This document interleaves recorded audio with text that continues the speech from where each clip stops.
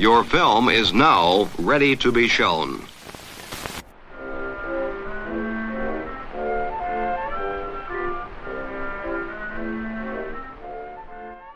Good morning. I'm Justin Hendrix, editor of Tech Policy Press, a nonprofit media and community venture intended to provoke new ideas, debate, and discussion at the intersection of technology and democracy.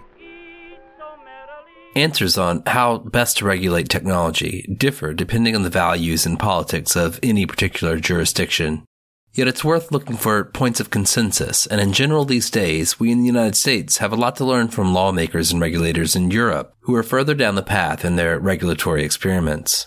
In this episode, I speak with one German lawmaker, Tobias Bacherle of Alliance 90 and the Greens. He was elected to the Bundestag in 2021.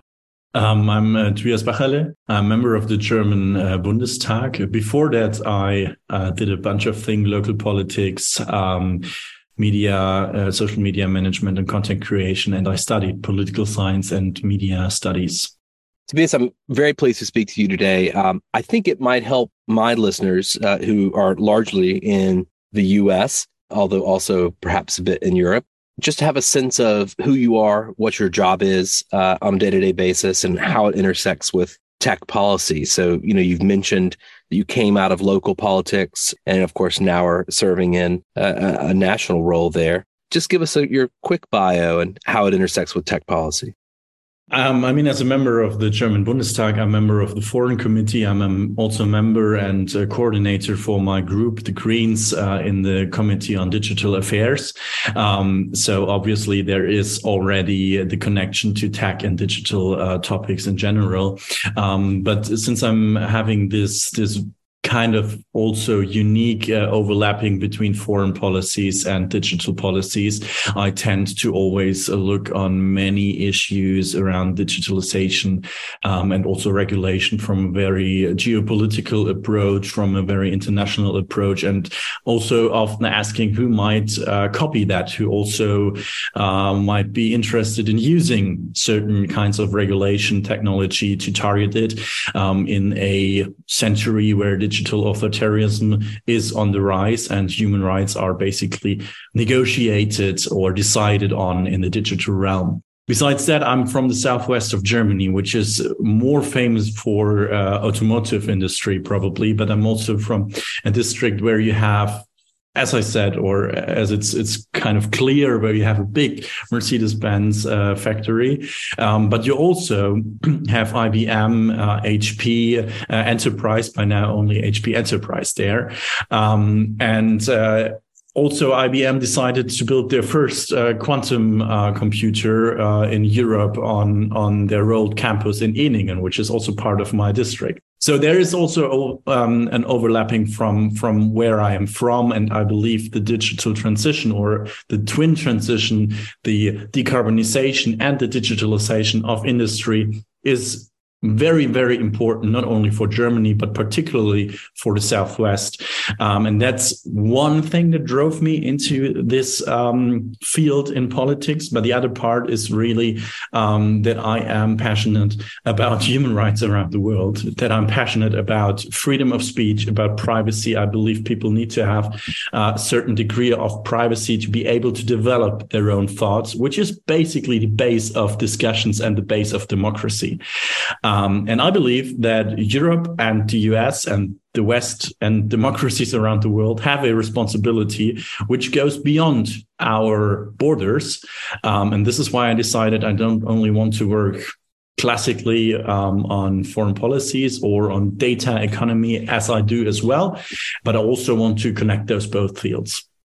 I want to kind of take up one of the issues at the intersection of kind of U.S. and EU relations around tech, which is the U.S.-EU Trade and Tech Council, which is now working on a variety of different geopolitical, geostrategic challenges when it comes to questions of technology. How have you intersected with that entity and with those conversations? Well, it's a very interesting point because there's no parliamentarian track in the TTC. But I believe that the TTC is a very, very useful and important tool in transatlantic relations. I know it was founded, and the original idea was to bring both sides of the Atlantic together in times where politically, there might be dissents, there might be controversy, or there was controversy. But I believe it's very, very important that the big two democratic entities in the world talk to each other about how they want to approach tech regulation in general. Also trade regulation, but for me, mainly interesting is the part on tech regulation.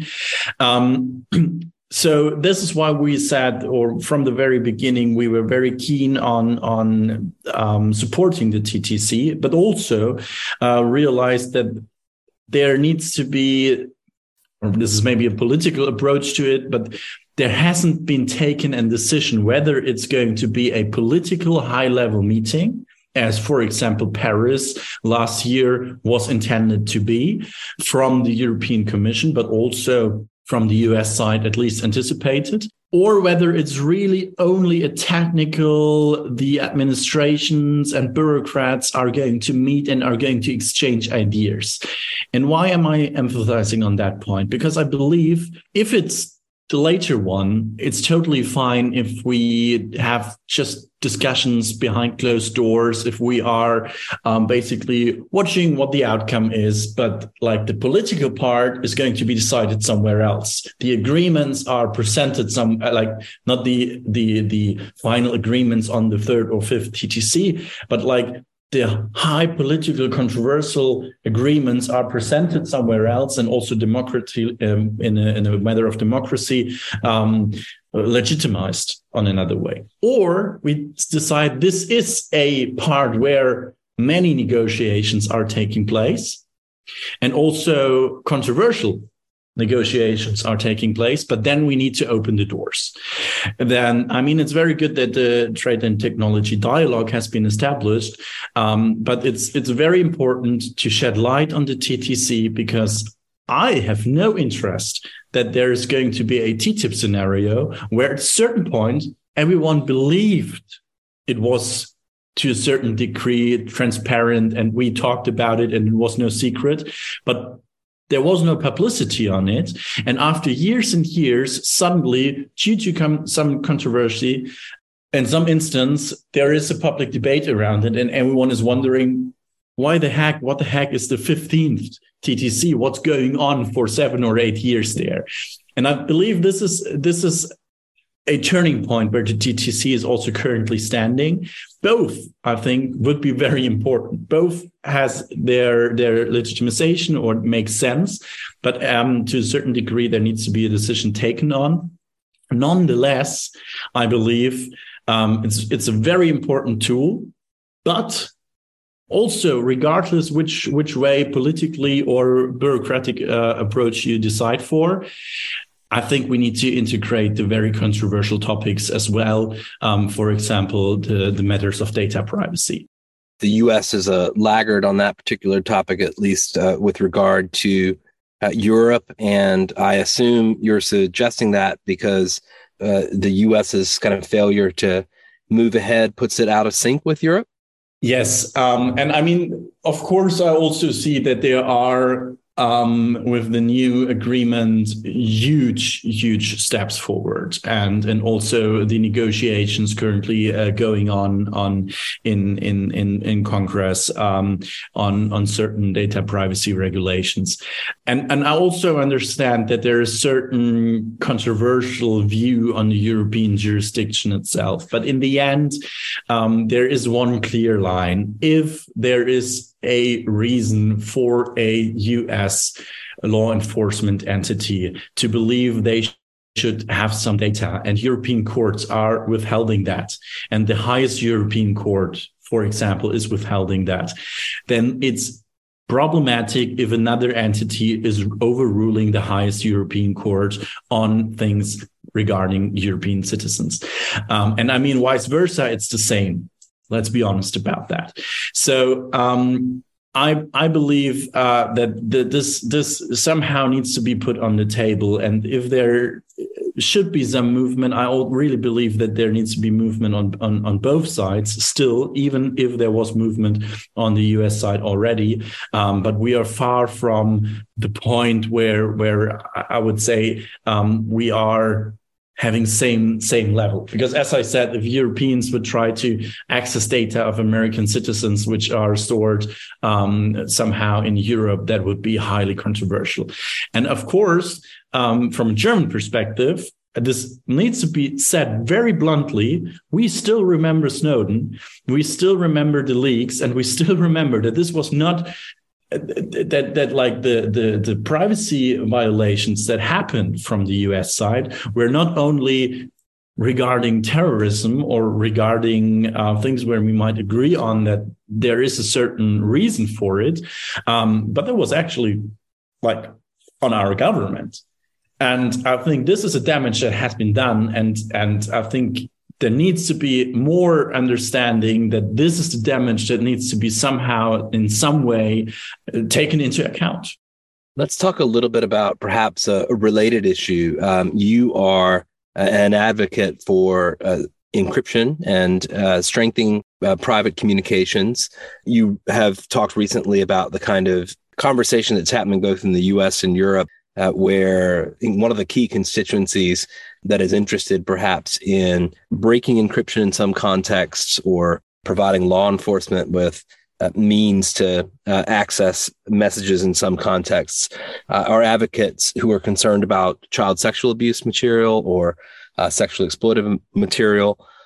How do you think about that in the context of the debate in Europe and in the conversation in the Trade and Technology Council? Has that come up at all? I noticed there's only one mention of encryption in the most recent White House release about the TTC, which is really something to do with quantum, so quite a long ways out, theoretical.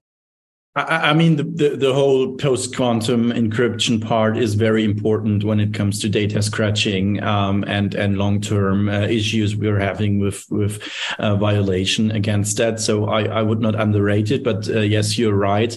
This is something. When we look at both Germany, European Union, and the US and many other states, all of them signed the Declaration for the Freedom of the Internet, for the future of the Internet, and for free, democratic, safe Internet for everyone. And in that, there is a clear understanding how important encryption communication is around the world for opposition leaders, for human rights activists, for women, for feminist activists, and many, many other vulnerable groups. So this is the first part. There is already a certain promise made by the European Union, by Germany, and by basically those fighting for free and open internet by those states, that encryption is important. And now we are having, with a very good cause and very good reason, somehow a Trojan horse introduced. Because the reason, no one can argue against that. And it's not about, do we want to do something against child sexual abuse and content of those horrible crimes which is spreading online. But there is also a clear situation where we need to do something against that. But why am I saying this is a Trojan horse? Because first of all, it's not about mass surveillance. It's not about we need to surveil every communication which is now supposed to be private, or which right now is private.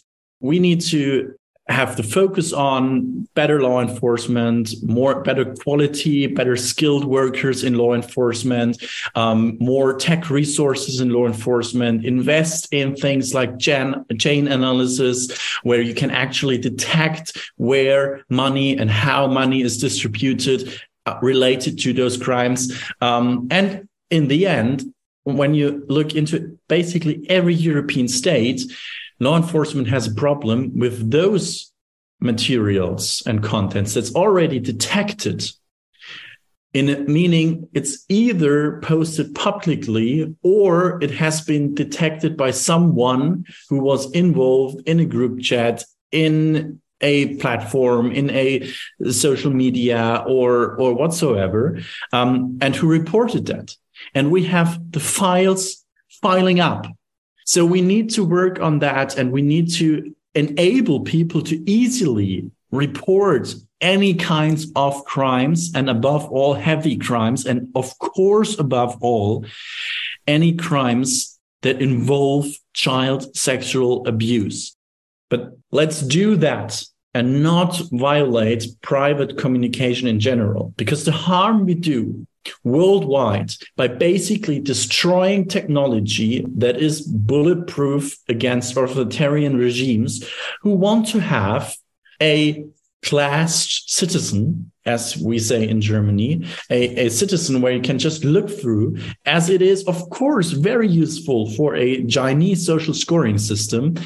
We cannot roll out the red carpet for those ideas. And that's what's currently discussed, the proposal from the European Commission with the so-called client-side scanning, the chat control, which would be implement a technology in any messenger to scan any private communication before it is encrypted.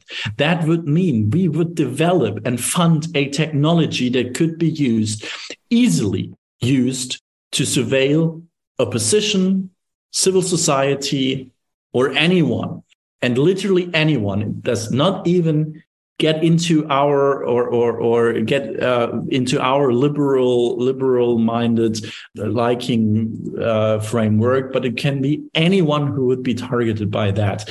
And this is something which would be so harmful for democracies around the world, because we're not talking about people who are targeted in some way. We are talking about a technology that is looking for certain buzzwords, for certain conversations, for certain topics, to then go in and surveil people talking about certain topics. And even though for the matter of child sexual abuse or grooming, on the first view, on the second view, I would even say even there it is dangerous, because you have people who by law and by their profession needs to have protected communication, even about those topics.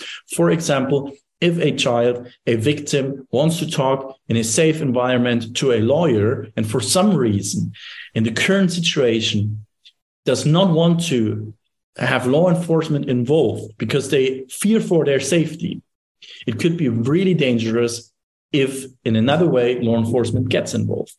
And so in a second view, I would even say, even for victims, it's important to have that access to private communication. But let's put that aside. On the first view, the damage we would be doing with that kind of technology at the client-side scanning, it would be horrific.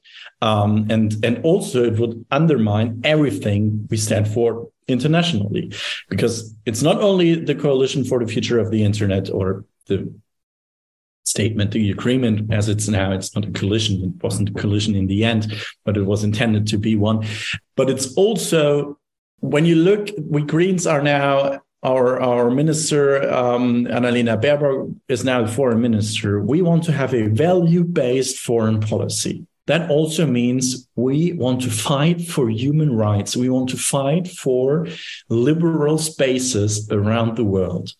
And the best way we can ensure them, even within authoritarian regimes, is through encrypted communication, VPN, and other support on digital individual sovereignty. And to undermine that by basically putting a massive violence in place in Europe, this would cost all of our credibility.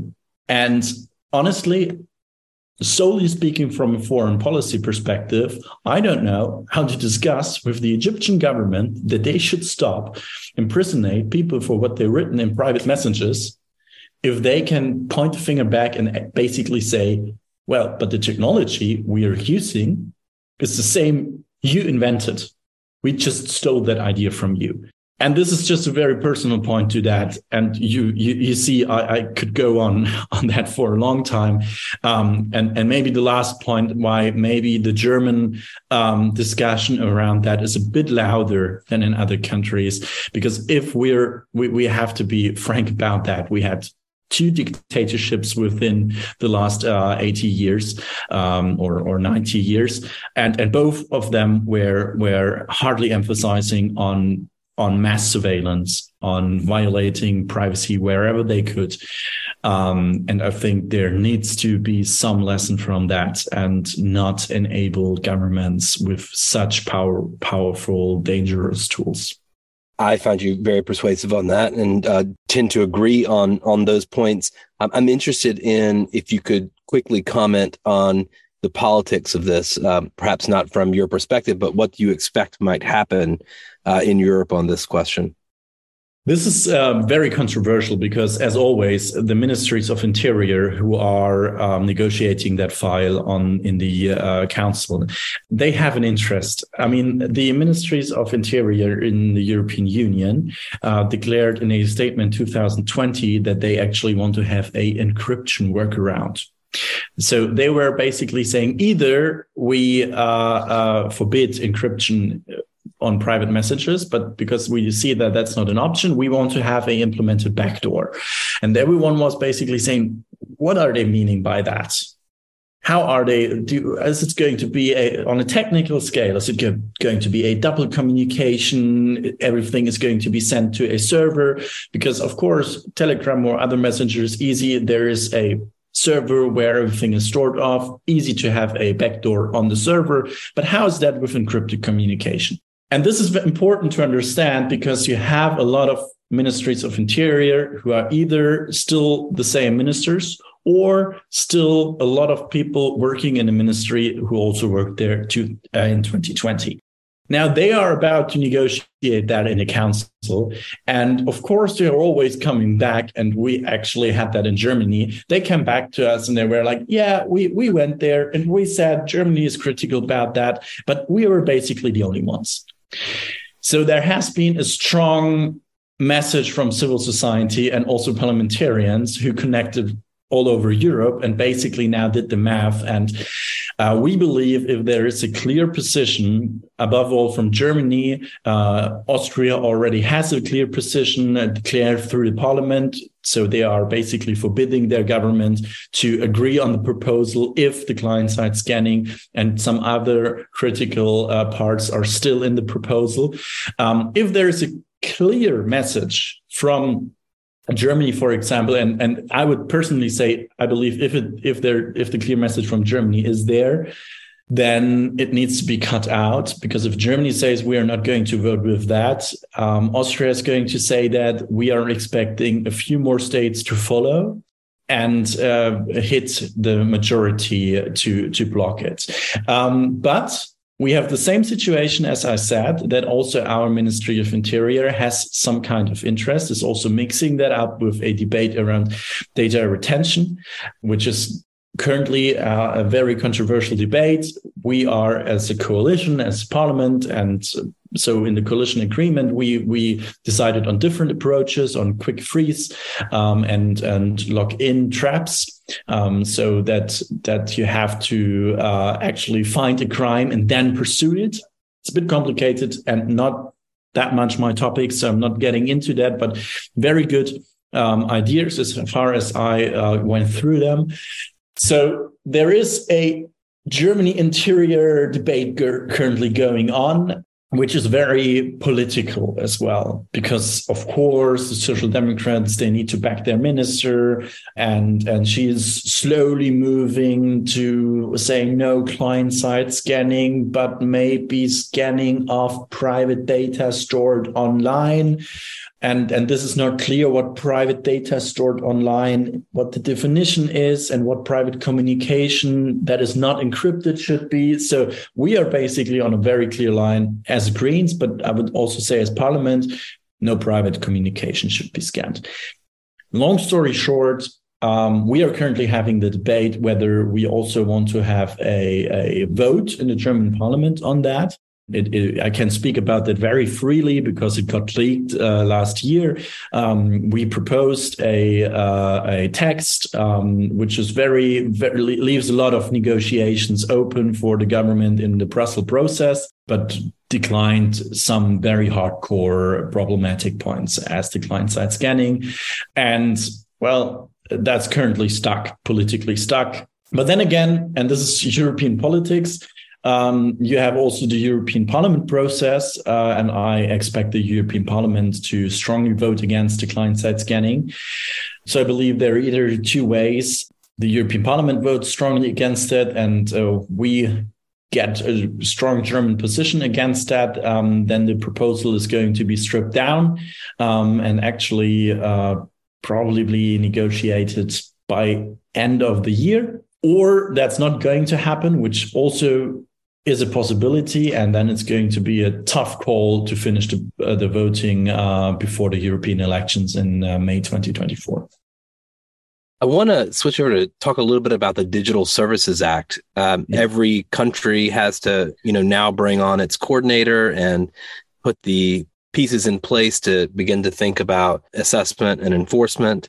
What's the situation in Germany on that at the moment? And are Americans who are putting their faith in the DSA to potentially address some of the harms of social media correct to do so, in your view?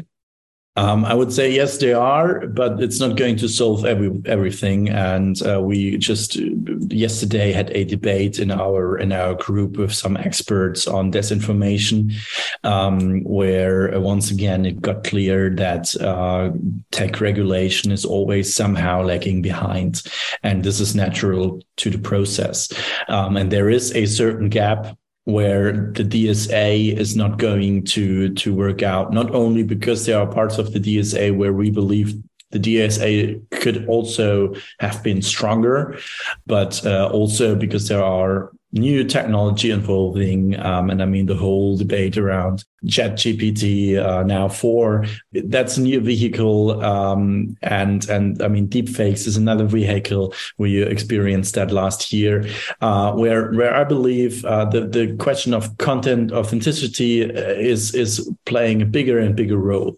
But where I believe the hopes are at least best put on the DSA is in the measure of algorithms and transparency. To have VLOPs, the very large online platforms, to be forced to have certain reports on measurements, but also on user numbers and so on. I think that's a very, very good part. But above all, on the question that they are forbidden to use discriminatory algorithms. And if proven, or if something is coming up, they need to disprove it. And they also need to let government institutions and well, this is a bit of an unclear part, but science and neutral organizations to have access on their algorithms, or at least partly. And I believe that's very, very important. Although most of those control mechanisms are in hindsight. So if there is something going on after a year or two, you can prove that, and there can be very high fines. And for example, with Twitter, I have high doubts that they are going to comply with everything. I mean, it currently looks like they're not complying with everything, because the first reports they were supposed to present were not completed. I mean, the Twitter debate is, I would say, a bit of a different debate. But yes, it is a very important step. Now, with the German debate to enforce it, I think we learned quite a bit, and we're having quite a bit of a discussion on the Netzwerkdurchsetzungsgesetz currently. Disclaimer, I did not like the Netzwerkdurchsetzungsgesetz, but it is current law, and it's not being properly enforced. Twitter should have gotten very high fines under it, which did not happen. So there's this discussion around that. And then there's the discussion on who's going to be digital service coordinator. It's probably going to be the Bundesnetzagentur, a body which is currently underneath the Ministry of Economy and Climate, and is in charge of basically most, not only digital infrastructure, but also as an oversight board, to maybe translate that, or agency on basically everything that once was a wire, maybe to put it that way. So on telecommunication, on digital communication, but also when it comes to, I'm not too sure about sea carriageways, but at least also when it comes to train lines. So they are already quite a bit of an entity. I believe that would make sense to give the DS coordinator to them, but their independence is a issue, and there need to have a certain reform on that. But that's currently the direction it's going. I want to finish up by asking you about another topic that I know you care about, which is the relationship between tech and the environment. You've been working on questions around digitalization, ways in which digital technologies might improve the way we live and work, and other aspects of questions at that intersection. What are you working on right now when it comes to tech and environment? I mean, there are two big parts or big discussions right now. And I mean, I would also say when we're talking about green tech, we have two pathways. One is how can we have sustainable tech that is run on renewables, that is not a one-way hardware, and so on. There are currently a few things going on. The European Union is discussing a right on repair. There is a rather controversial part on that now every device needs to have a USB-C. I'm laughing a bit on that because I am in favor that we have a regulatory approach that every device needs to be chargeable through one common port and standard on port. But the question of if USB-C was the best choice, I'm not going to say anything about that, but we'll see.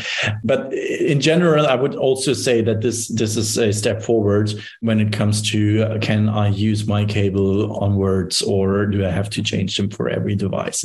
So this is one part. The other part is, and this is a very German discussion right now, on how much renewables are actually used when it comes to data centers. Or servers in general, and what's happening with the heat. And this is a huge discussion because the heat that is produced in data and server centers, it's a huge amount.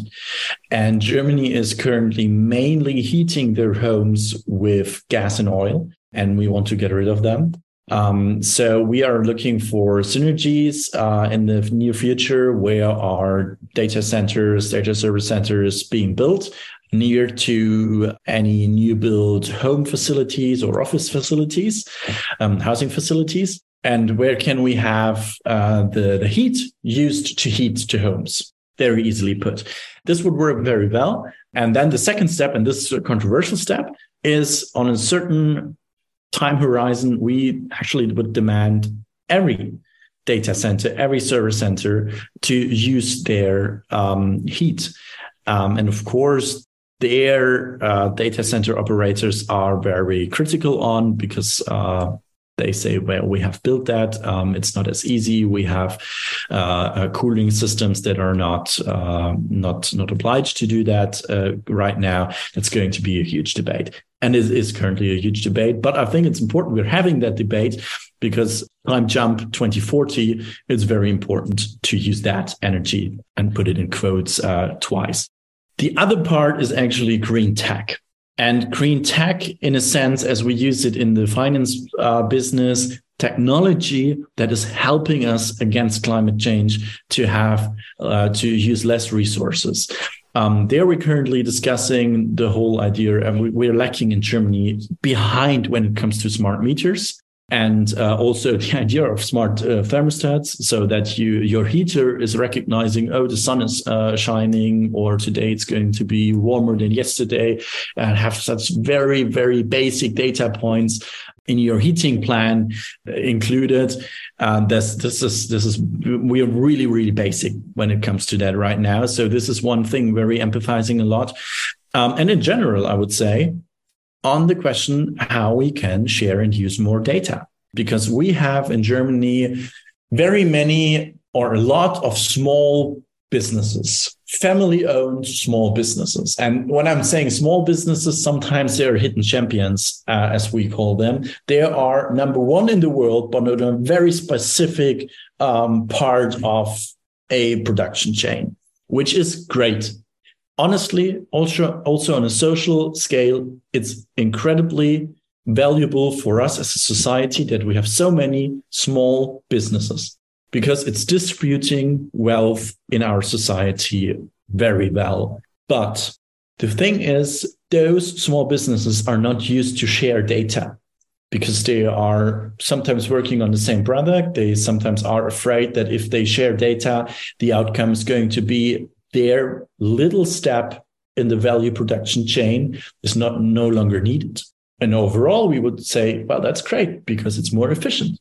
But for a small business, it would be the end. But then also, of course, because sometimes some small businesses are run in a very conservative way, not very digitalized, many reasons why we're sometimes lacking the data and sometimes lacking the sharing of data. And the last point is people don't really know how can we legally share data. And this is the point where we are currently trying to have a clearing approach, basically, with the Data Act, which is quite controversial at some points. But I believe the idea of finally defining that if I, as a user, someone who owns a product, am using that, and not only I as a personal user, but also as a jurisdictional entity, as a business, the data that are produced on that do somehow belong to me. They're my data. Yes, of course, the company who produced that device has an interest in those data as well. And I do understand that they cannot give me all of the data because then I could just basically steal their invention. But the very basic idea that if I use something, if I am the user, the data that is produced also belongs to me, is a thing which is not regulated yet.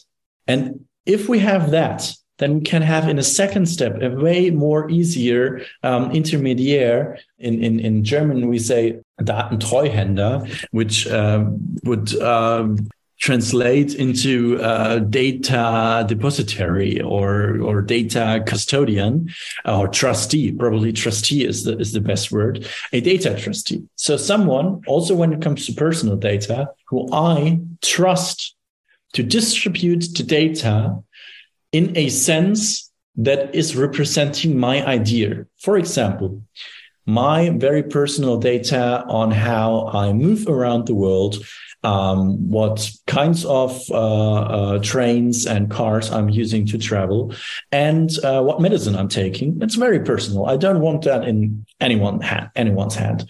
But if there is a study done by a university, and I, for example, say, that's fine.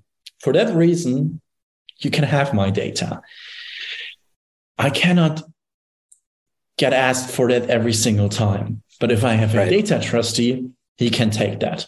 And this is the kind of framework we're trying to create to then have a working data economy and have access to data, which then gives us the possibility to have a more efficient society and therefore use less resources.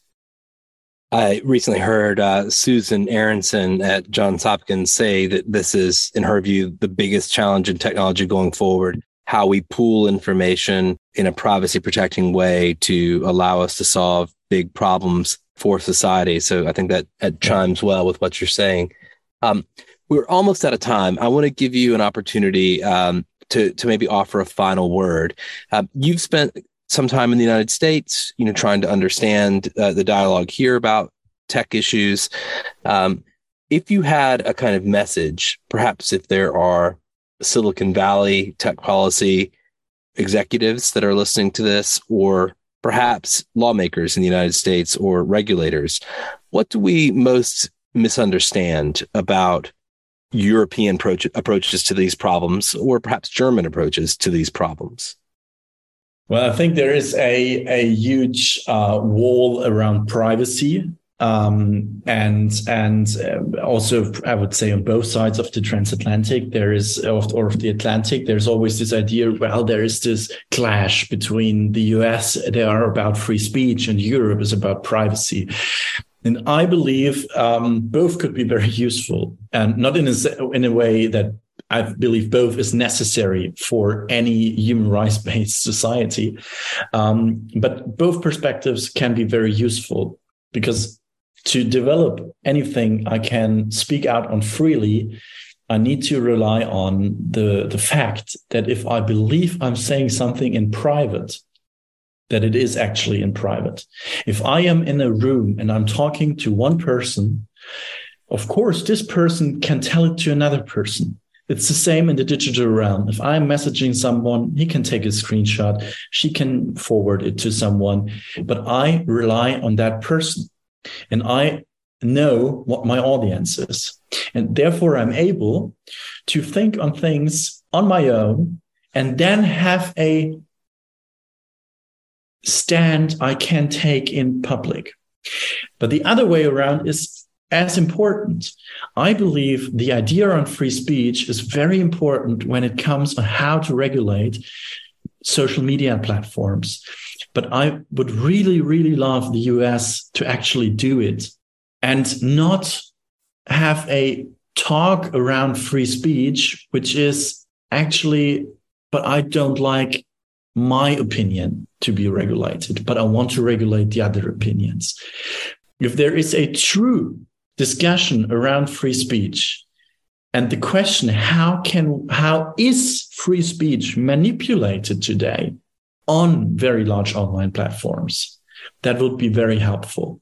And then there is another approach to the idea on we need to understand how algorithm works. And on the other hand, we need to understand how distribution is manipulated, how content is manipulated. Because if I say something, I rely on that people somehow distribute not only 3 of my words, but also the whole idea of what I said. So the question of context, authenticity of content, and how the content is distributed, I would even say are more important than the question, what is the content, what is said? And this is a perspective that has a hard stance in Europe. So I would say both of those perspectives do fit quite well together if we would not pull on those sides against each other, but rather towards the direction we believe is most important, the free world, the democratic sphere in this world, and all those people around the world relying on that and relying and hoping on the free world and looking to that in hope to move in that direction as well, would profit from that. Well, an optimistic vision. We'll hopefully see that type of vision delivered on in perhaps cooperation between US and EU. I'm sure it'll take folks like you making more trips here and perhaps us coming that way as well. So, Tobias, thank you so much for speaking to me today. Yeah, thank you very much for your time and having me.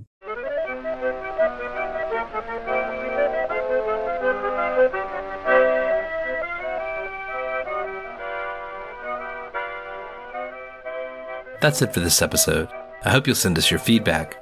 You can write to me at justin@techpolicy.press or find us on Twitter @techpolicypress. Thanks to my guest, thanks to my co-founder Brian Jones, and thank you for listening.